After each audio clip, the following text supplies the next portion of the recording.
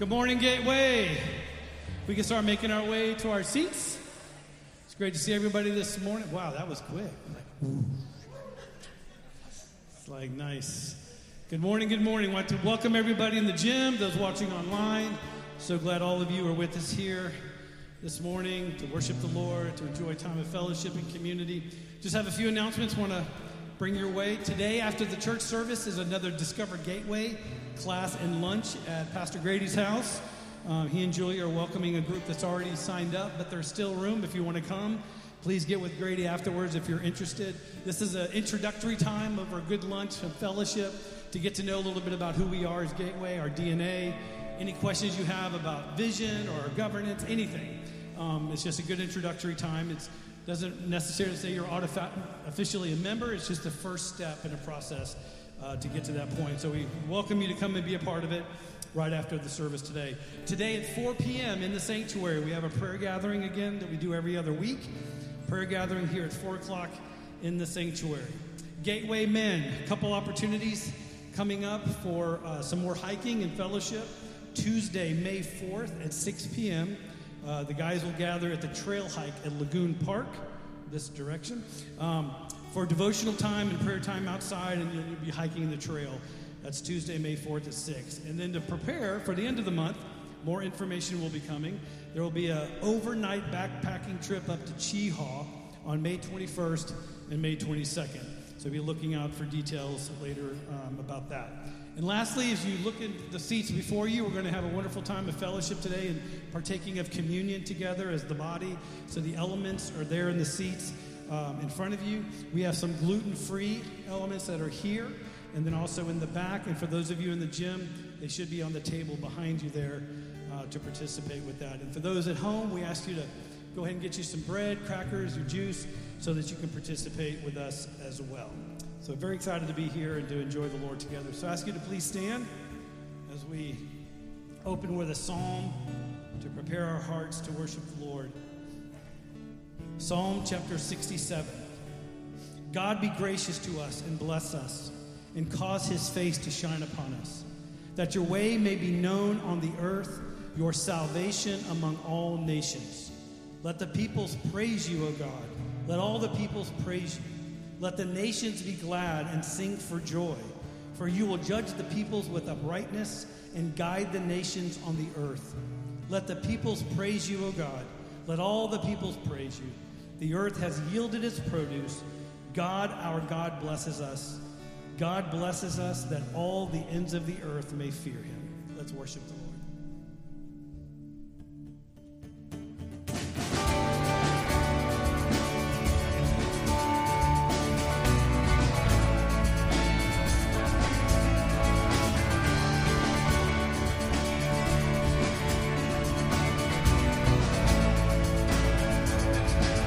You came to find us when we were faithless. We were outcasts, but you were gracious. You were a father when we were orphans. We were broken, but you were for us. This will be our anthem. This will be our endless song. We are not abandoned. Forever you're the faithful one.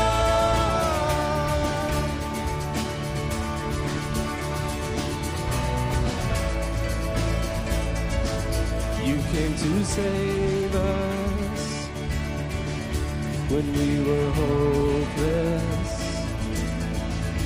We were strangers, but you restored us.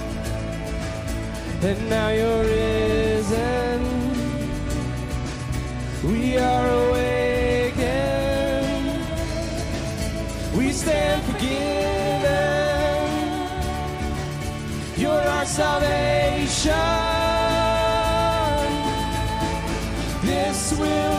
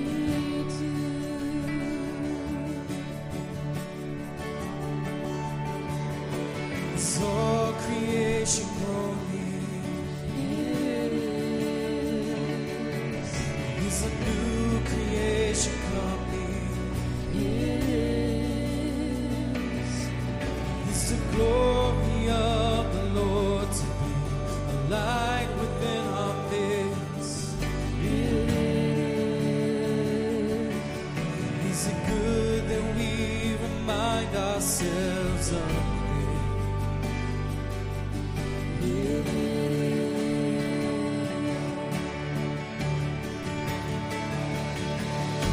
Is anyone worthy? Is anyone whole? Is anyone able to break the seal and open the scroll? The Lion of Judah, who conquered the grave. He is David's fruit and the Lamb who died to ransom the slave. Is he worthy? Is he worthy of our blessing and honor and glory? Is he worthy of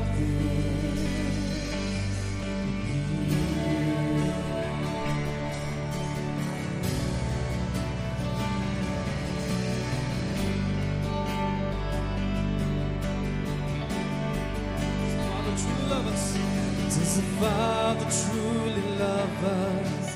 He does. Does the Spirit move among us? He does. And does Jesus, our Messiah, hold forever those he loves? He does. Does our God intend to dwell again with us?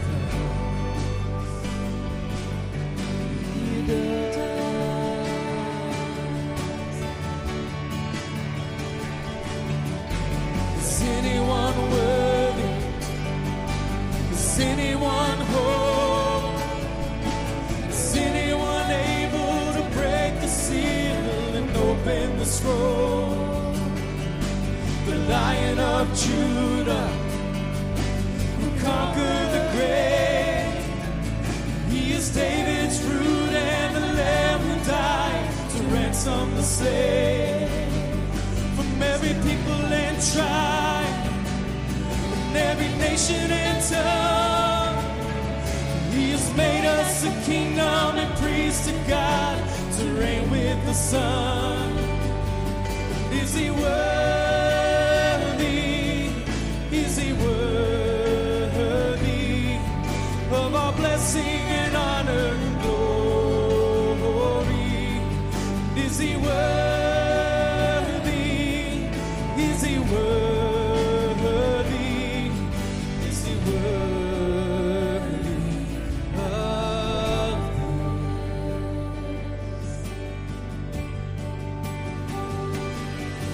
He is. He is. He is. He is. He is worthy. He is worthy of our blessing and honor and glory. Is he worthy of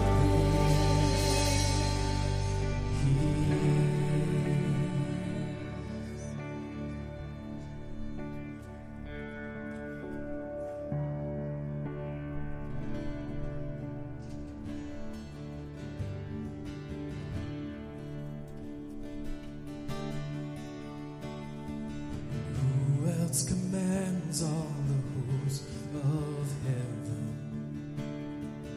And who else can make every king bow down? And who else can whisper and darkness trembles? Only a holy God. What other beauty demands such praise? What other splendor outshines the sun? What other majesty rules with justice? Only a holy God. Come and behold.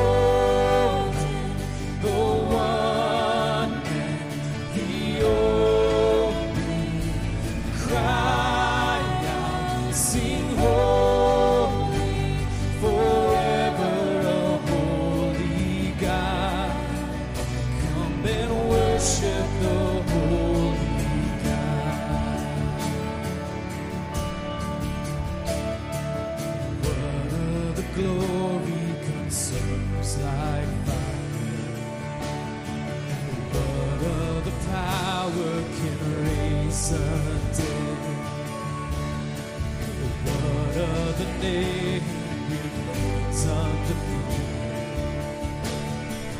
Holy, a holy God. Come and behold the one and the only. Cry out, sing holy, forever a holy God. Come and worship the holy God. Who else could rescue me from my failing? Who else would offer his only son? Who else invites me to call him Father? Holy, a holy God. Holy, my holy God.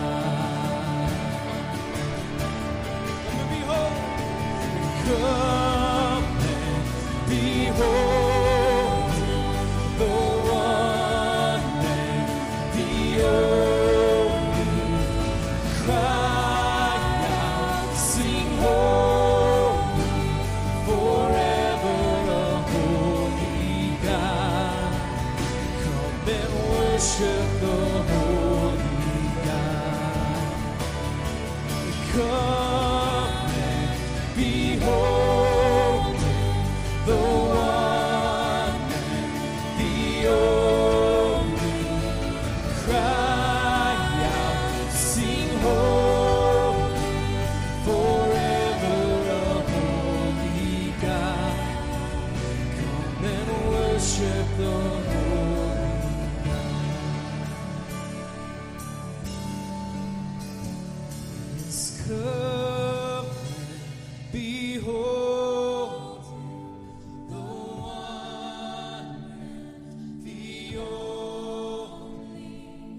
Cry out, sing holy, forever a holy God. Come and worship the holy God.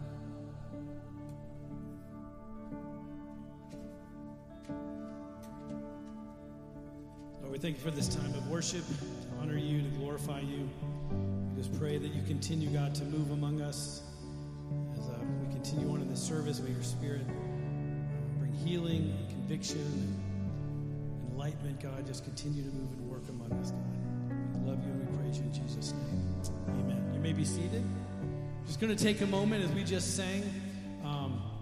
Just a reminder that every tribe, every tongue, every language, every people, one day we will all be before the throne worshiping the Lord. And we have an opportunity this morning to pray for a brother of ours, Ty Carmichael. Ty's been here at our body for a few years now. He's a member here. And Friday night, for those that were here at Secret Church, we were challenged and convicted and just thinking about the Great Commission and reaching the lost and reaching the nations with the gospel, with the great imbalance that's before us. And so it's wonderful coming out of that for us to have an opportunity to pray for Ty, as many nations now are opening themselves back up to allowing people to come in and bring the gospel and to share and to work with them. And so we're going to have Ty come up and just share briefly about him going to Puerto Viejo, Costa Rica, and for us to support him in prayer and hear what God's going to be doing there. Yeah, and just going to be kind of quick about it. There's a lot going on with this trip, but it is our first trip since May. We went to Uganda, 2019. My family has a ministry that's been developed over, I don't remember, 7-8 years or so, but it's He-Man International. I'm on the board with them, and so pretty cool trip. But we're going to go to Puerto Viejo, Costa Rica.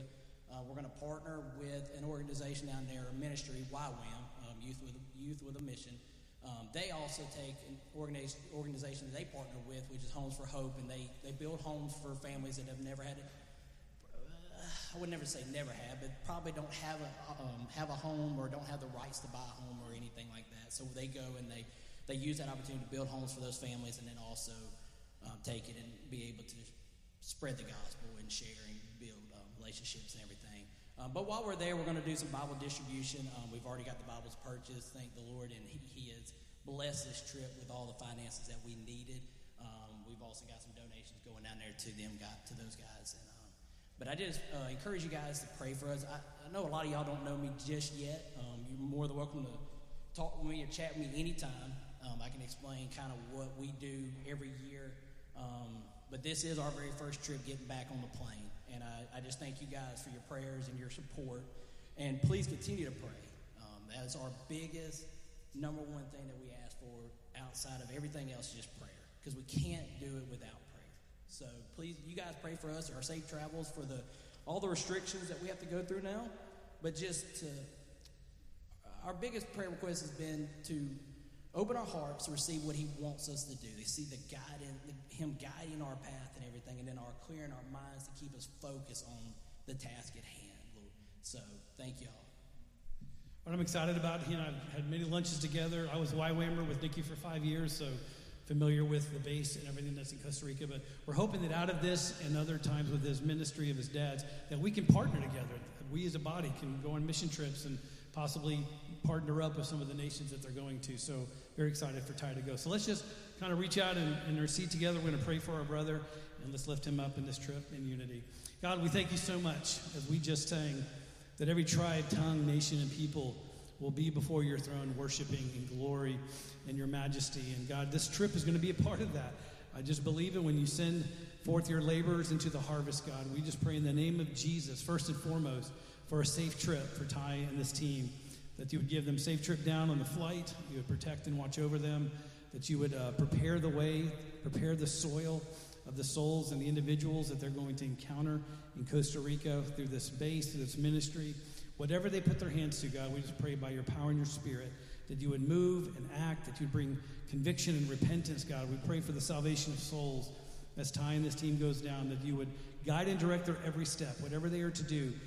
There's nothing simple, there's nothing too small that they can do for this community and to reach the lost through acts of service, through one-on-one evangelism, whatever it may be, just showing the love of Christ. We pray that you prepare the way for him and this team. And God, we are excited about what you're going to do. We're excited about the report. We entrust them to you, and we just say, your kingdom come and your will be done for the city of Puerto Viejo and that community and all that you desire to do by bringing the gospel to that city and to the nations. We thank you and we praise you in Jesus' name. Amen. Love you, bro. Thank you. We've got Mark Wilkie, one of our elders, going to come up and lead us in our prayer time. All right, let's continue in prayer. Great God in heaven, this is the day that you have made, and we rejoice and are glad in it. You are marvelous and magnificent and merciful and holy and just and righteous and perfect and sovereign, and we could go on. And we are privileged to be able to come here and gather in the name of Jesus Christ. And we know that you hear our prayers and this opportunity to pray. Father, I lift up our senior adults here. Father, that you would grant them eyes to see opportunities to mentor younger people, younger Christians, that you would use them greatly. Father, we do pray for their protected health as we seem to be moving and making progress in COVID, but continue to protect their health. But more importantly, grant them opportunities, divine appointments to minister to younger folks and to speak truth in their lives. And Father, that younger folks would receive this mentorship, receive the wisdom that you have imparted to our senior adults. And Father, we are privileged to pray for other churches in our community. We pray for Eastern Hill Baptist, for Pastor Josh Wooten in particular, for their new youth pastor, Jeff Baxley, that church would have an impact on the community with the gospel of Jesus Christ, that they would reach the lost, and that you would use that church to bring many people to salvation, and that you would use that church to disciple people, to grow in the knowledge and to grow in the satisfaction of knowing your Son, Jesus Christ. And Father, we do pray. We pray for our country. We pray for our president, that you would open the eyes of his heart, that you would remove the heart of stone and give a heart of flesh that he might believe. And we pray for godly leaders in our Congress, again, that more importantly, that they would know you and that they would believe in you, and that because of that, you would get much glory and the gospel would spread, not for our comfort. We don't pray this because we love our lifestyle here, Father. We pray for gospel glory when we pray for the leaders of our country and our community and wherever. And Father, we know that you are ever present. You are everywhere all the time. You are here with us right now, but you are also working in Japan. And we pray for Hayoko in Nagoya, Japan. Lord, she's a student there, going to university, and missionaries have been sharing the gospel with her. And right now, Father, I pray that you would remove the scales from her eyes and give her eyes to see and ears to hear the truth of your gospel, that she may believe and become a light of the gospel on the campus and where she goes to school. We pray for the missionaries there, that they would continue, that you would use them, that you would strengthen them to persevere and to not lose hope and not to give up, but to continue to share the gospel. And Father, we are blessed as a people. You have given us so much. We are wealthy beyond much of what the world can even imagine. Lord, help us not to hold so tightly onto the things you've given us.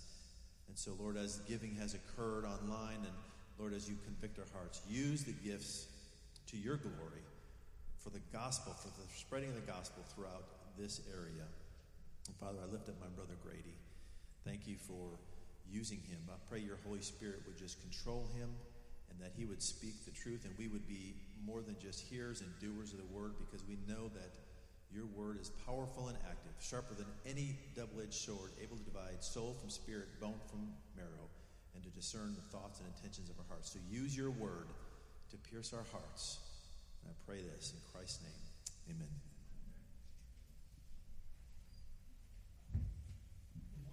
It's missed to kids' worship right now.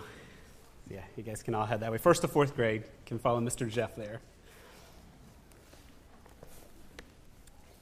Jeff, you got a good group? Have fun this morning?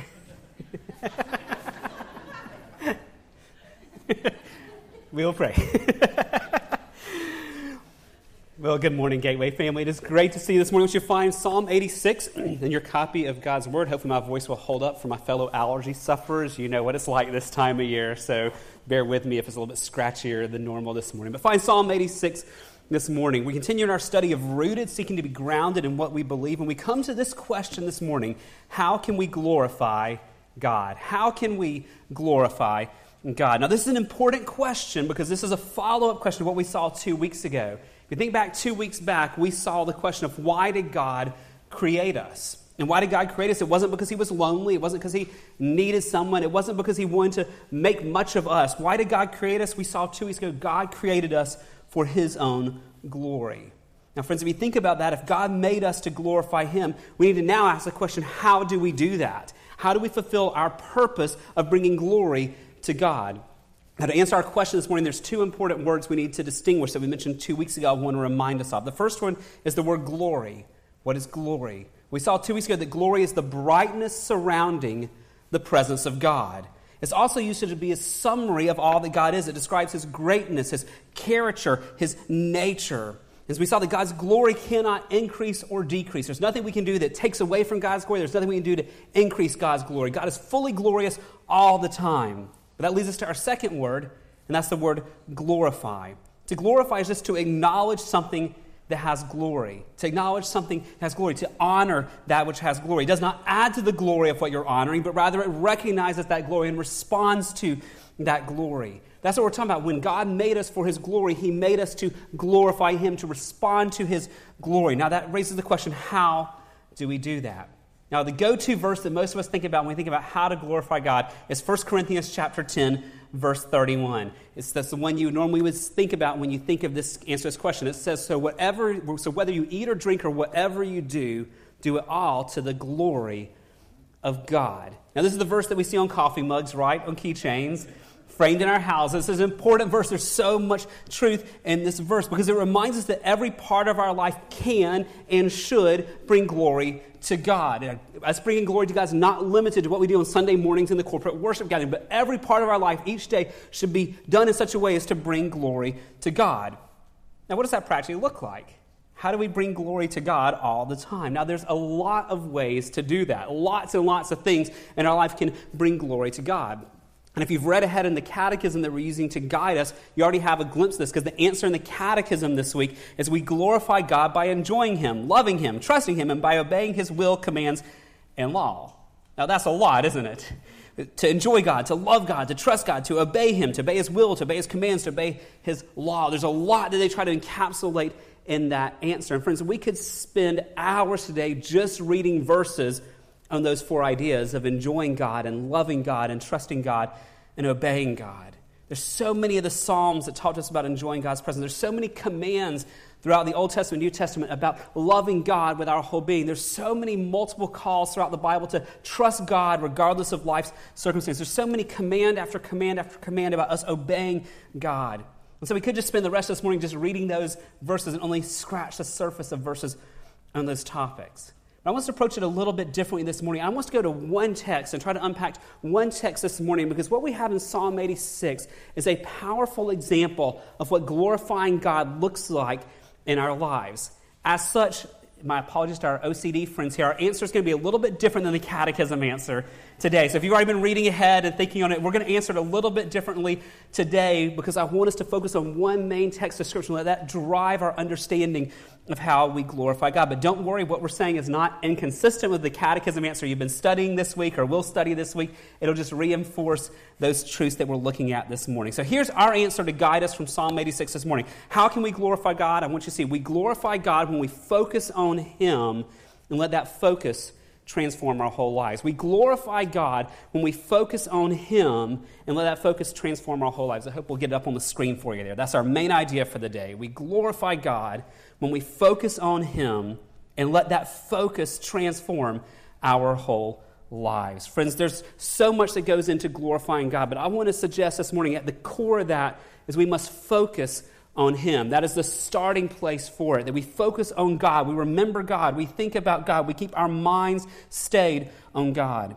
And when we do that, friends, it overflows, it shapes our entire life, because when we focus on God, it will change our affections, it will change our thoughts, it'll change our words, and it'll change our behavior. We glorify God when we focus on Him and let that focus transform our whole lives. Now, I want you to see that from Psalm 86 this morning. In Psalm 86, what we have here today, friends, is a Psalm of David. David was a king of Israel. He was a man of great faith. But what he's writing in Psalm 86 was not a happy time in his life. He's not writing a praise here because his life is just so easy and he's got all these amazing blessings and life is just going perfectly. He's writing from a very dark place. He's writing from an incredible trial in a time of great severity in his life. It's not our main verses for this morning. I want you to look down ahead to Psalm 86, number 14 here, because I want you to see the situation that he's in. It says, "O God, insolent men have risen up against me. A band of ruthless men seeks my life, and they do not set you before them." So this is when David is writing this. His life is in literal danger. This is not figurative here. Like, he's literally in danger. There's people who hate him as the king of Israel, and they're opposing him, and there's a band of ruthless men who are trying to murder David. David is trying to escape for his life here. That is the context in which he's writing this. As such, friends, this is what we call a lament psalm. If you were with us when we studied Psalms more than a year ago, we talked about the lament psalms. These are psalms when a person cries out to God about their hardships and their trials, and then they pray about it, and their faith gets strengthened in the midst of the hardship. And so the psalm we're in today, we're going to pick up in verse 9 this morning, but in the verses before, in the first section of Psalm 86, that's his lament. That's where he's crying out to God, saying, "I'm poor and needy." And he's talking to God about his struggle, and he's crying out to God, "Give ear to my prayers, listen to my plea." He's in the day of trouble. And so he's at a hard place right here. But in the midst of the hard place, I want you to notice what David does, because it shows us so much of what it means to glorify God, to do what we saw in 1 Corinthians 10, to whether we eat or drink to bring glory to God. David shows us what it looks like to bring glory to God in the midst of even the hardest days of our life. So let's look this morning at Psalm 86. We're going to be reading verses 9 to 13. Can I ask you to stand, please, in honor of the reading of the Word of God? I'll be reading out the English Standard Version, but Psalm 86, starting in verse 9. Notice what David says in his trial here. "All the nations you have made shall come and worship before you, O Lord, and shall glorify your name. For you are great and do wondrous things. You alone are God. Teach me your way, O Lord, that I may walk in your truth. Unite my heart to fear your name. I give thanks to you, O Lord, my God, with my whole heart. and I will glorify your name forever. For great is your steadfast love towards me. You have delivered my soul from the depths of Sheol. Let's pray. Father, we thank you that you've told us why you made us, that you made us to glorify you.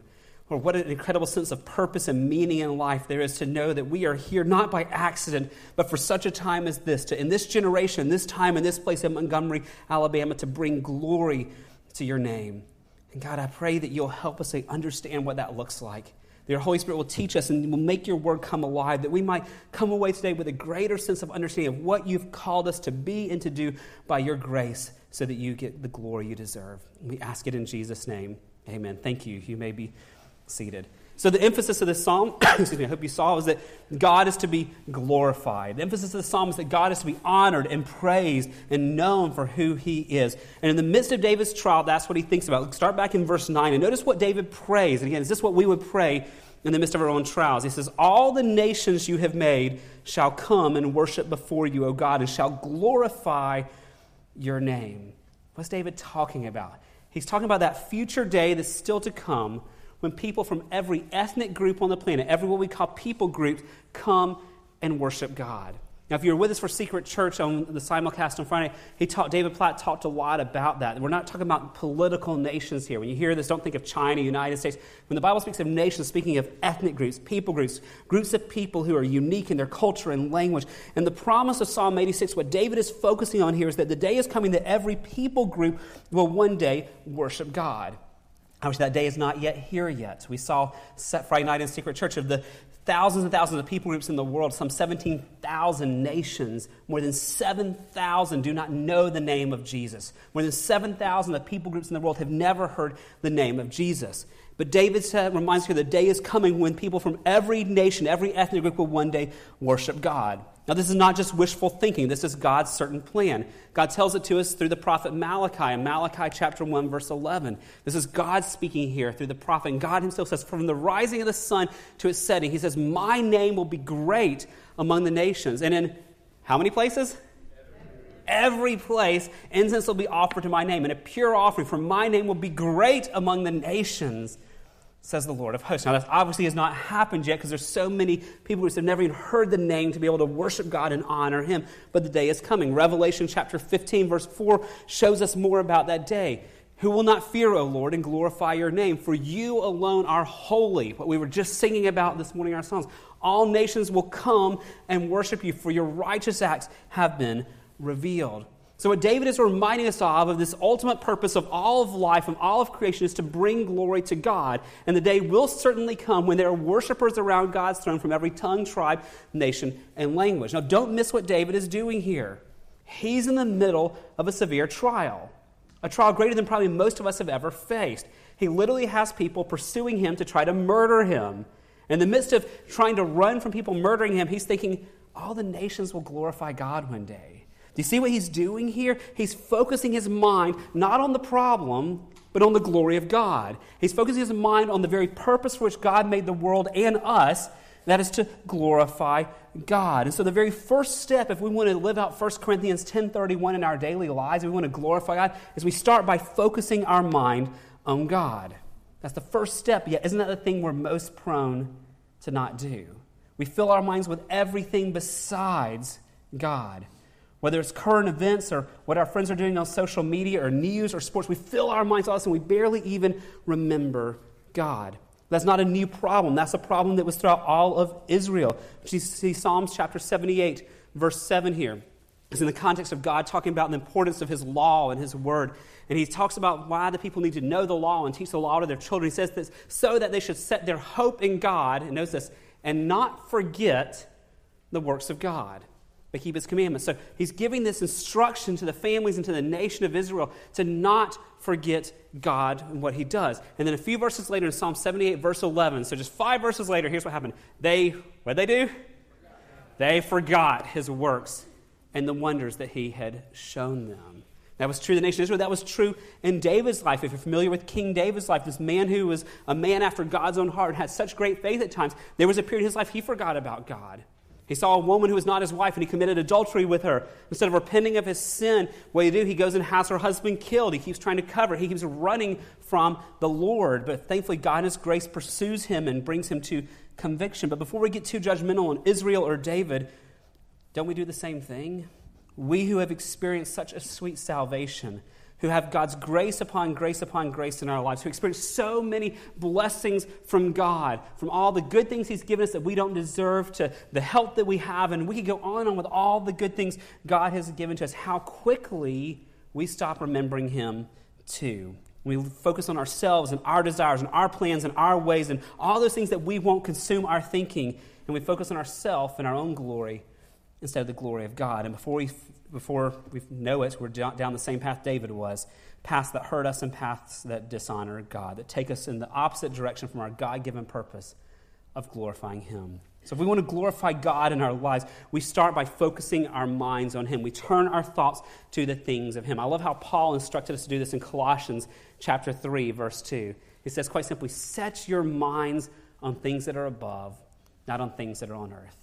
Friends, that's the verse we need to keep thinking about, because we're so quick to set our minds, to focus our minds on the things of this earth. Not that it's wrong to talk about sports or football or weather or roller coasters or whatever you enjoy doing. Those things aren't bad, but those consume us so much of the time at the expense of focusing on God and the command of what we need to do. If we want to glorify God and live out our God-given purpose, we focus on him. We set our minds on the things that are above. So friends, so that's our starting point. That's not our ending point. When we focus on God, it should change how our lives. So we glorify God when we focus on him, and we let that focus transform our lives. That's the second part of our idea for today, is we let that focus on God transform our daily lives. Now, this is where I was so drawn to Psalm 86 this week, as we're thinking about all the many passages we could look at about how we glorify God. Because in this text, not only does David focus on God here and his glory, we see 4 ways that it changes his life here. 4 ways that focusing on God and turning his thoughts back to the things of the Lord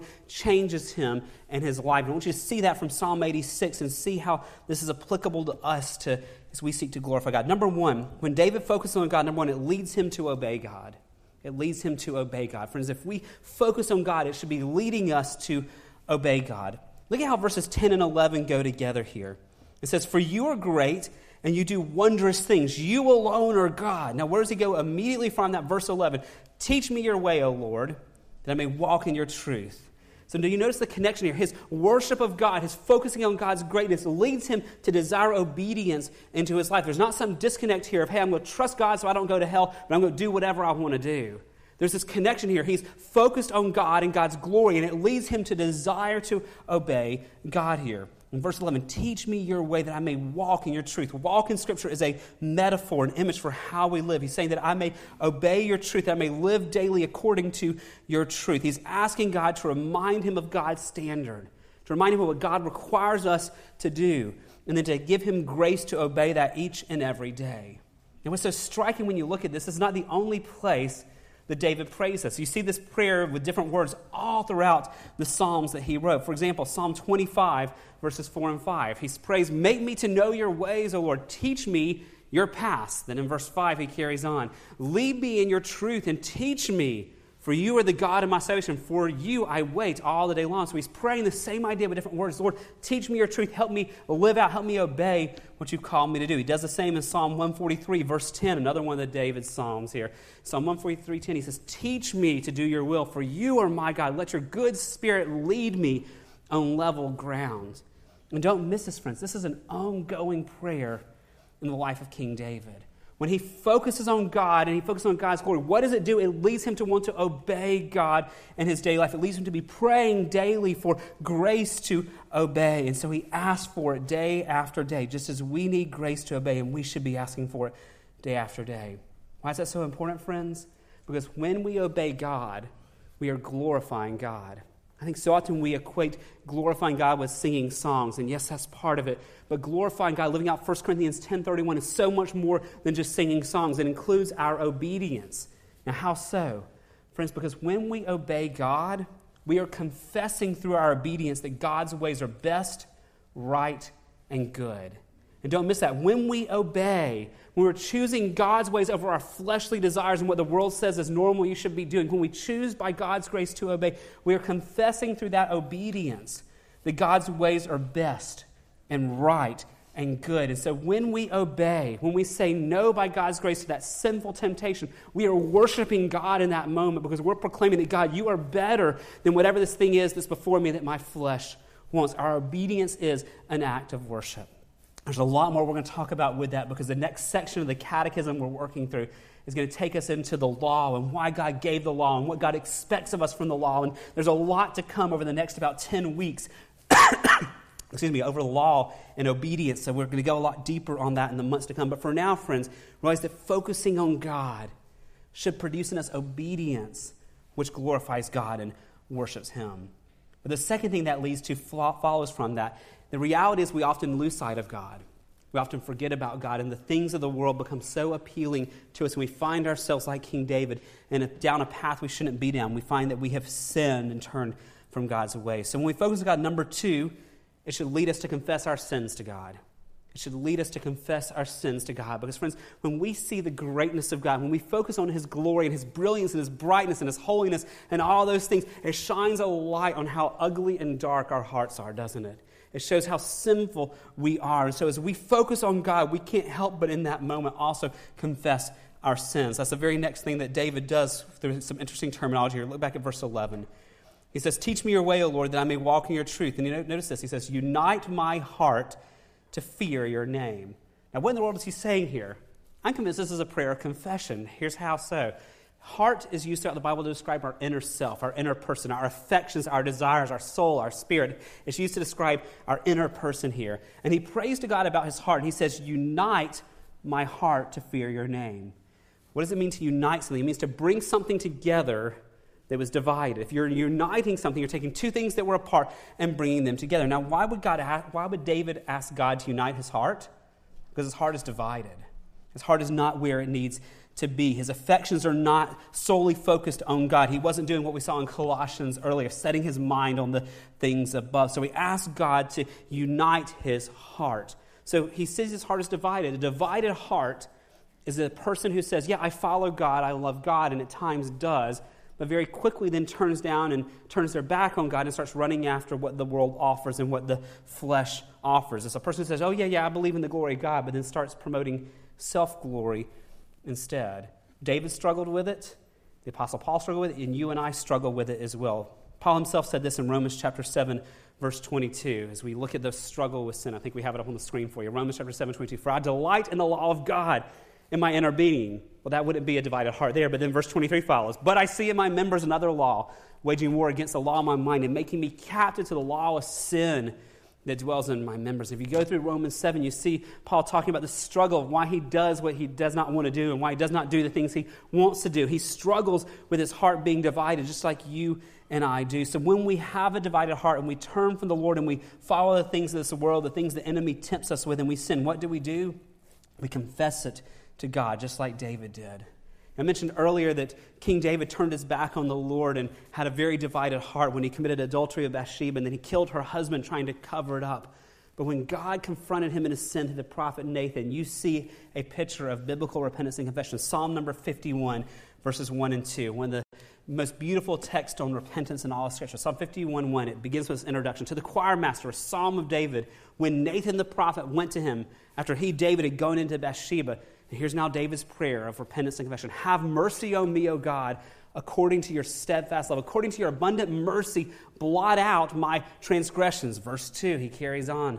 Wash me thoroughly from my iniquity and cleanse me from my sin. I want you to notice something when David deals with his sin. As he thinks about the glory of God and he confesses it. True confession of sin acknowledges sin, but it doesn't stop there.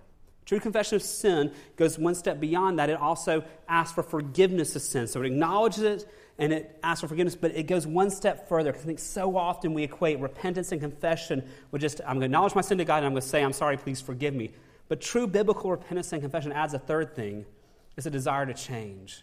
It's a desire for God to transform us. Friends, can I suggest that if we confess our sins to God, knowing we're going to run right back to them a few hours later or the next day and don't care, we're not really confessing them to God.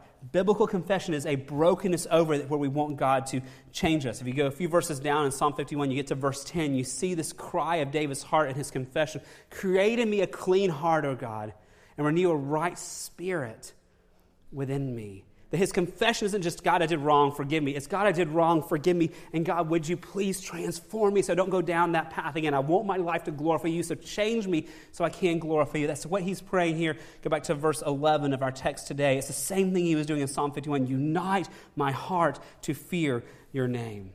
Friends, because when we confess our sins, we glorify God. When we confess our sins, we glorify God. How so? Because when we confess our sins, notice this, we're acknowledging God's holiness and his right to judge. When I go to God and say, God, I've sinned against you, I've broken your standard, forgive me, we are holding up, and as an act of worship, God's standard. We're affirming God's perfect standard. We're saying we have broken it. We're affirming the holiness of God and his right to judge. But when we ask for forgiveness, we're also holding up God's mercy and grace. Don't miss that, friends. When we go to God in biblical repentance and confession, we are worshiping him. We're glorifying him because we're holding up his holiness, we're holding up his justice and right to judge, and yet we're holding up his mercy and his grace. Our confession is holding up the beauty of all God is, a God who is holy and just and merciful and gracious, a God who is the judge, but also one who is willing to forgive. Our confession glorifies God by showing his character. So friends, when we focus on God and turn our minds and set our minds on him, it should lead to obedience in our life that glorifies God. When we focus on God, it also is going to show us areas where we're not obeying. And that should lead us to confession. Our confession then glorifies God. But number 3, friends, if we focus on God, a third change it should make in our life, it should lead us to praise God. It should lead us to praise God. Now, when we think of praise, we think of singing songs, and that's part of it. When we think of worship and praise in the Bible, it's so much broader than that. Look at verse 12 of our text today. David says, I give thanks to you, O Lord, my God, with my whole heart. Now, notice here, let me just pause before we go into this. Notice his divided heart is now fixed by God's grace. He's just said, unite my heart to fear your name. And God answers that prayer. Now in verse 12, he says, with my whole heart now. God has changed me. He said, I give thanks to you, O Lord, my God, with my whole heart, and I will glorify your name forever. He tells us he's doing 2 things here, which both are in the context of worshiping God or praising God. He says, first of all, I give thanks to you. He is now talking to God about what God has done.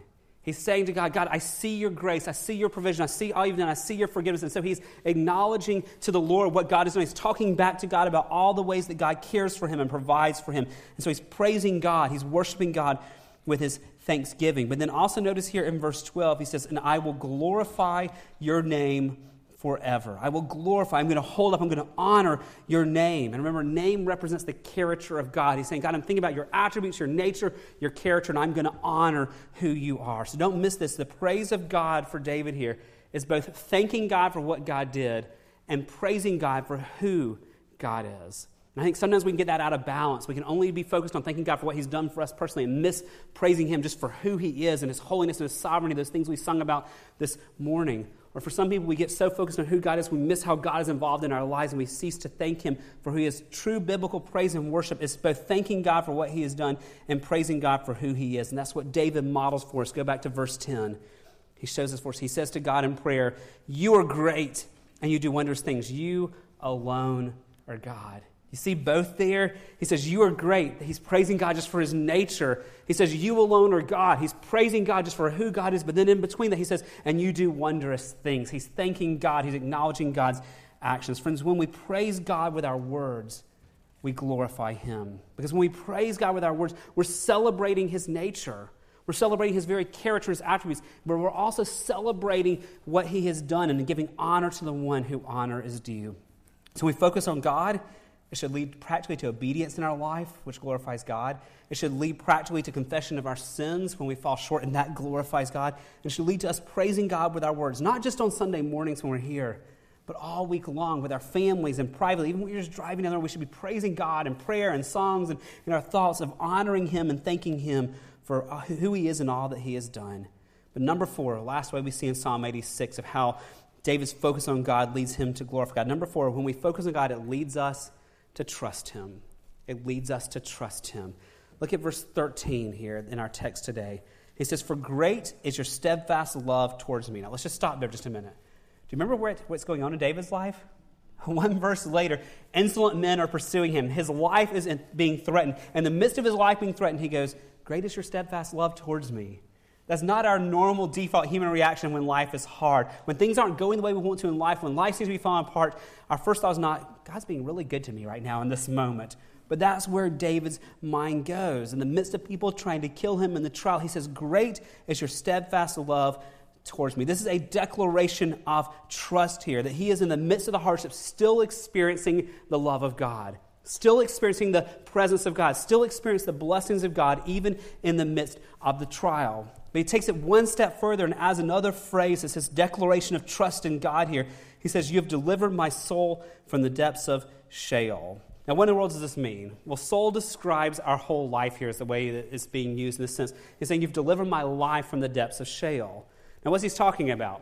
Well, unfortunately, the biblical scholars have two different views on this, and the people I like have different views on this particular text of what this means. I hate it when this happens, but this is the one that's text. Some of the scholars think that here Sheol is meaning how it's typically used in Scripture to describe death and separation from God. And what they believe David is saying is, "You have rescued my soul from eternal perishing," that you've basically promised me eternity with you. So even if this trial, these men do get to me and kill me, even in the midst of that moment, if they get to me, I have nothing to fear because I'm going to be in heaven with you forever. So he's turning his mind to the confidence of eternity with God.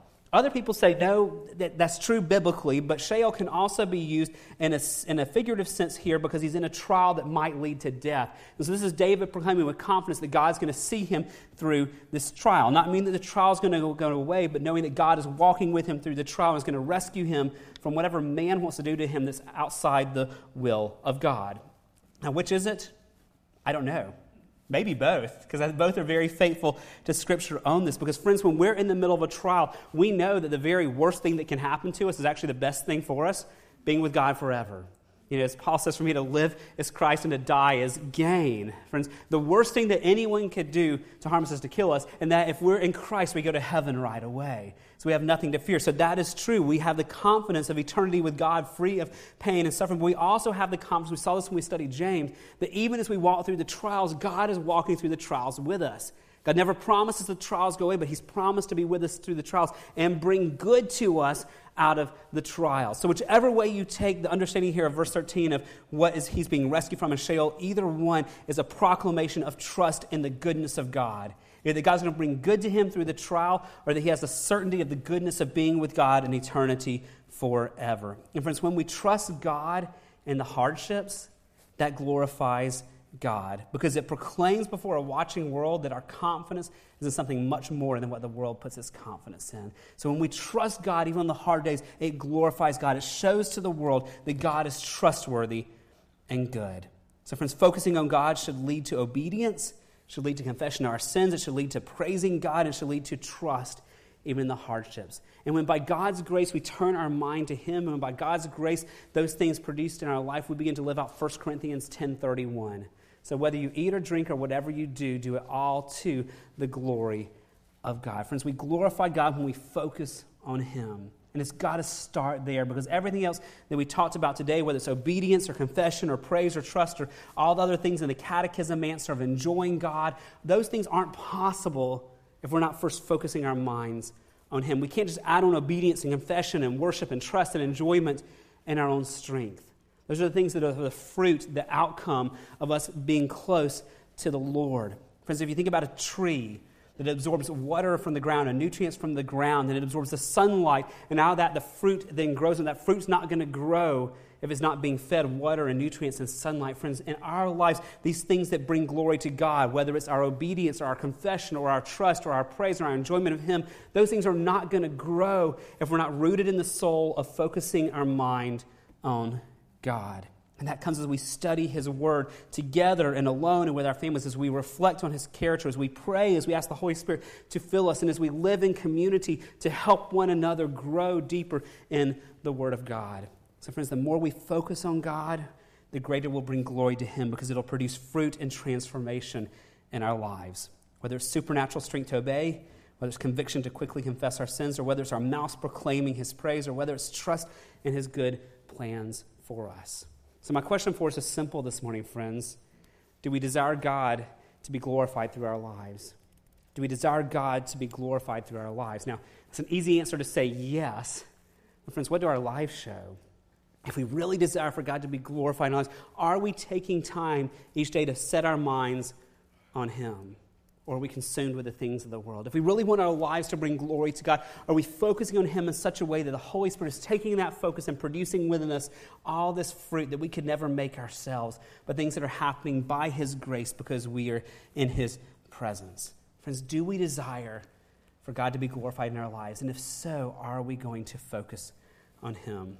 That's a question I want us to consider this morning, and to help us do so, we're going to end this morning with communion, because it's a grace gift from God to help us refocus on Him. Communion, or the Lord's Supper, is something that's so important in the life of the believers because it reminds us of who God is. I want you to see on the screen Hebrews chapter 12. It's not your normal text to go to for communion, but it so ties in to what we're about to celebrate and what we have seen today. But Hebrews chapter 12, verse 1 says, "Therefore, since we are surrounded by so great a cloud of witnesses, let us lay aside every weight and sin which clings so closely. Let us run with endurance the race that's set before us." Now here, running the race is the same type of metaphor as walking. It's how we live our lives. And what he's telling us here, whoever the author of Hebrews is that we're to be running the race that God has set before us, that we're to be laying aside everything that keeps us from focusing on it, everything that keeps us from living out our God-given purpose to glorify Him. And how do we do that? Verse 2, looking to Jesus, the founder and perfecter of our faith, who for the joy that was set before Him endured the cross,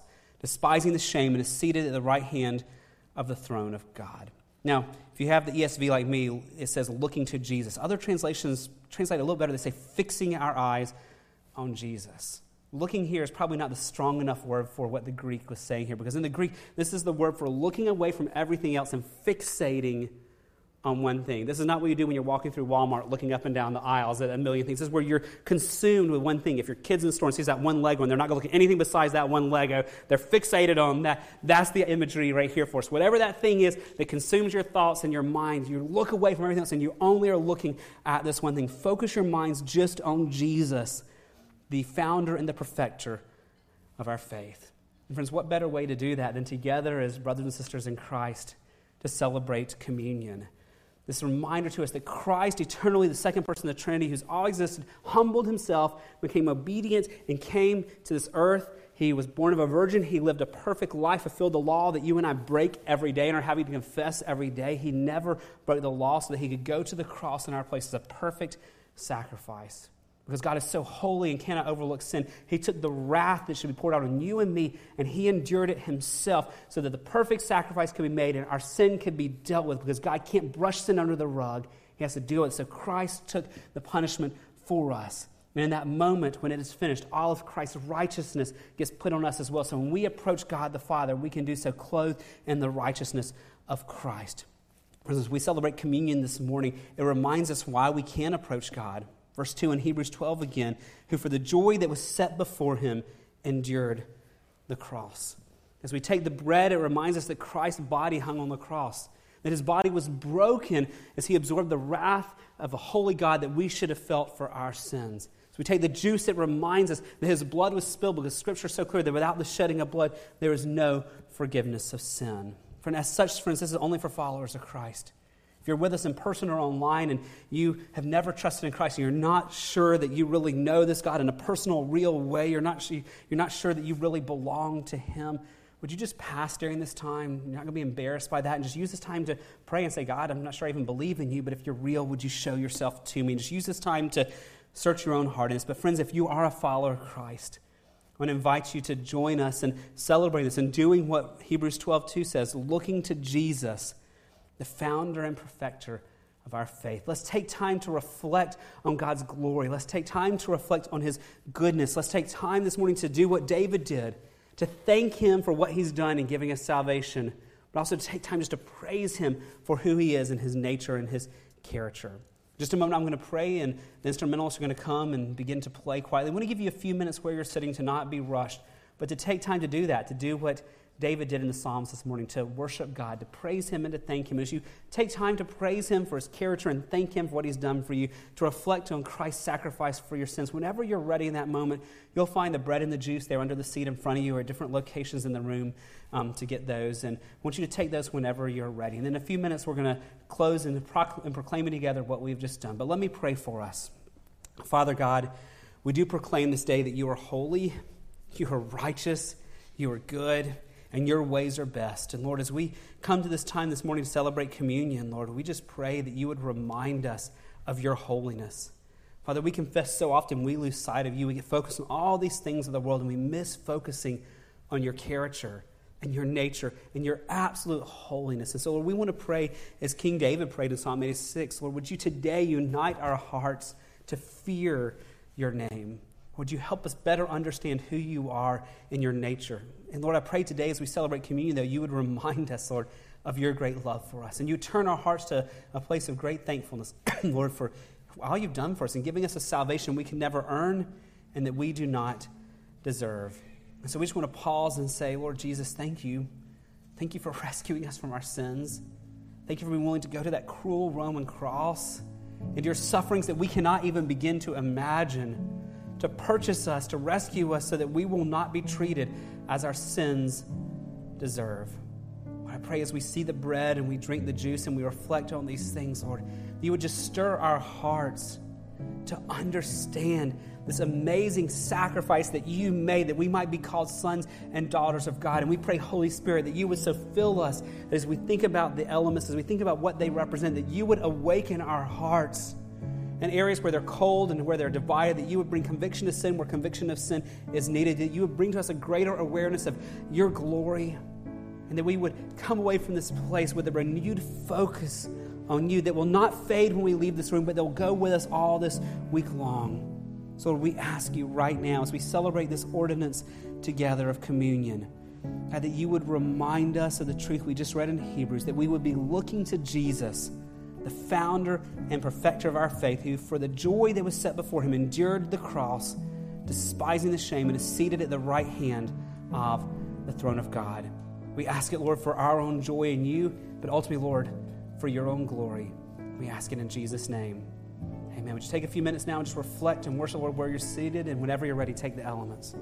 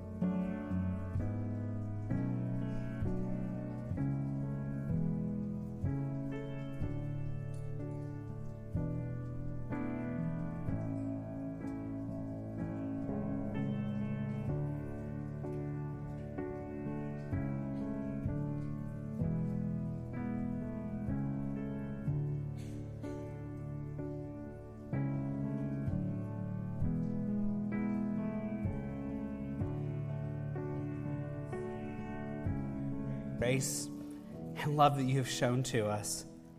And while we were still sinners, that you died for us. I pray this truth that we're remembering through these very powerful visual symbols of the juice and the bread. I pray it would remind us and encourage us and give us hope to press on and seeking by your grace to live lives that glorify you. I just pray that what Hebrews 12:1 says would be true for us the rest of this day and all this week, Lord. That, Lord, that we would lay aside every weight and sin which clings so closely. God, that we would run with endurance the race that is set before us, looking to Jesus. We can't manufacture that. I can't manufacture a heart desire for those things, and these friends can't manufacture that either. Lord, we are dependent upon you, so we ask, Holy Spirit, that you bring to our remembrance these truths, that your word would be very alive to us this weekend, that you would be shaping us to where we have lives that glorify you in all that we do. And we ask it in Jesus' name. Amen. Would you stand as we sing our closing song? This may be a new one for you. It's a communion hymn that proclaims in song and praise to God what we've just been celebrating.